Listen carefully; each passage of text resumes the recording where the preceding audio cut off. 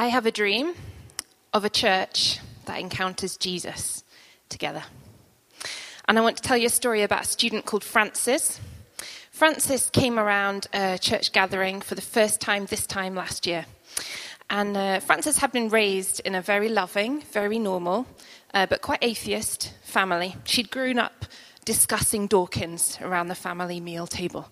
And she came to university to study history of art. She was intelligent, she was happy, she was completely fulfilled. She was not looking for God. But as we all know, God is always looking for us, isn't he? And so Francis unexpectedly met a member of this church on the Meadows. I think it might have been a sneaky member of Eternity Today, actually. And this person prophesied over Francis. They spoke words of life into her.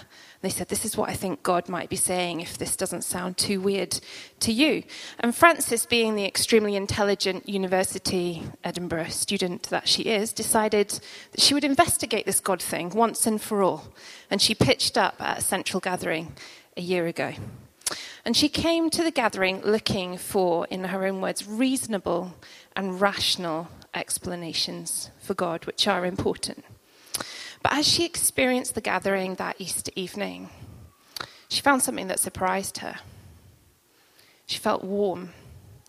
She felt hopeful. She felt overwhelmed in a really good way. And she just knew beyond rational knowledge that God was so big that she needed to step beyond her comprehension into a place of faith in him. In her own words, conversion was immediate. It happened then and there. And she left that night. What happened for Francis was encounter. And what she couldn't articulate in that moment, but what was actually happening for her was encounter. She had come face to face, person to person, like we all have here, with Jesus, with his presence, with the author and perfecter of our faith. And he has changed her life.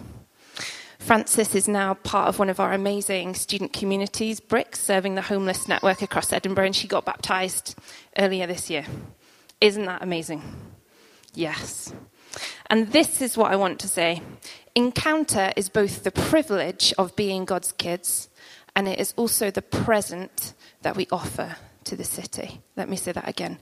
Encounter is the privilege of being who we are, being God's kids, and it is the present that we offer to the city. Encounter is the presence of God with us and for us, here with you, here with me.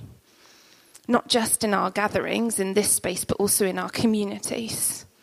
Encounter is the coming face to face, person to person, with the God who loves us. And his name is Jesus.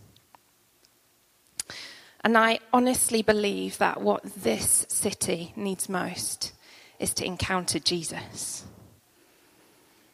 For the last 10 years, come with me, I'm going to do this very quickly. We have been investing in the encounter of believers and leaders in our gathering space. If we were going to split people into 4 sections, which of course we would never do because life is much more messy than that, but if we were going to box people and say, in this city, there are skeptics, seekers, believers, and leaders. For the last 10 years, we've been investing in our gatherings as the place for the 2%. This has been like the halftime team talk where we huddle together. We're like, come on, let's equip ourselves. Let's encounter God. Let's empower each other. And then let's go out there to these guys, to the skeptics and to the seekers. And that's been good. But I just wonder that life is a bit more messy and a bit more interconnected than that. Doesn't Francis tell us that? Doesn't the 30% of students who are currently coming around our evening gathering who don't know Jesus yet regularly tell us that? Life is more messy and interconnected than that. And it's making us ask this question: what if we reframed our gatherings for the seeker believer?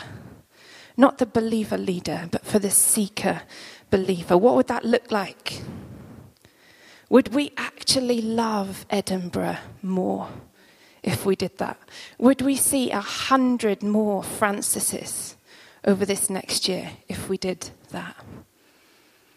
So I have a dream that this church, as it gathers, is a safe place to hear a dangerous message, a house of passionate spirituality, of radical encounter.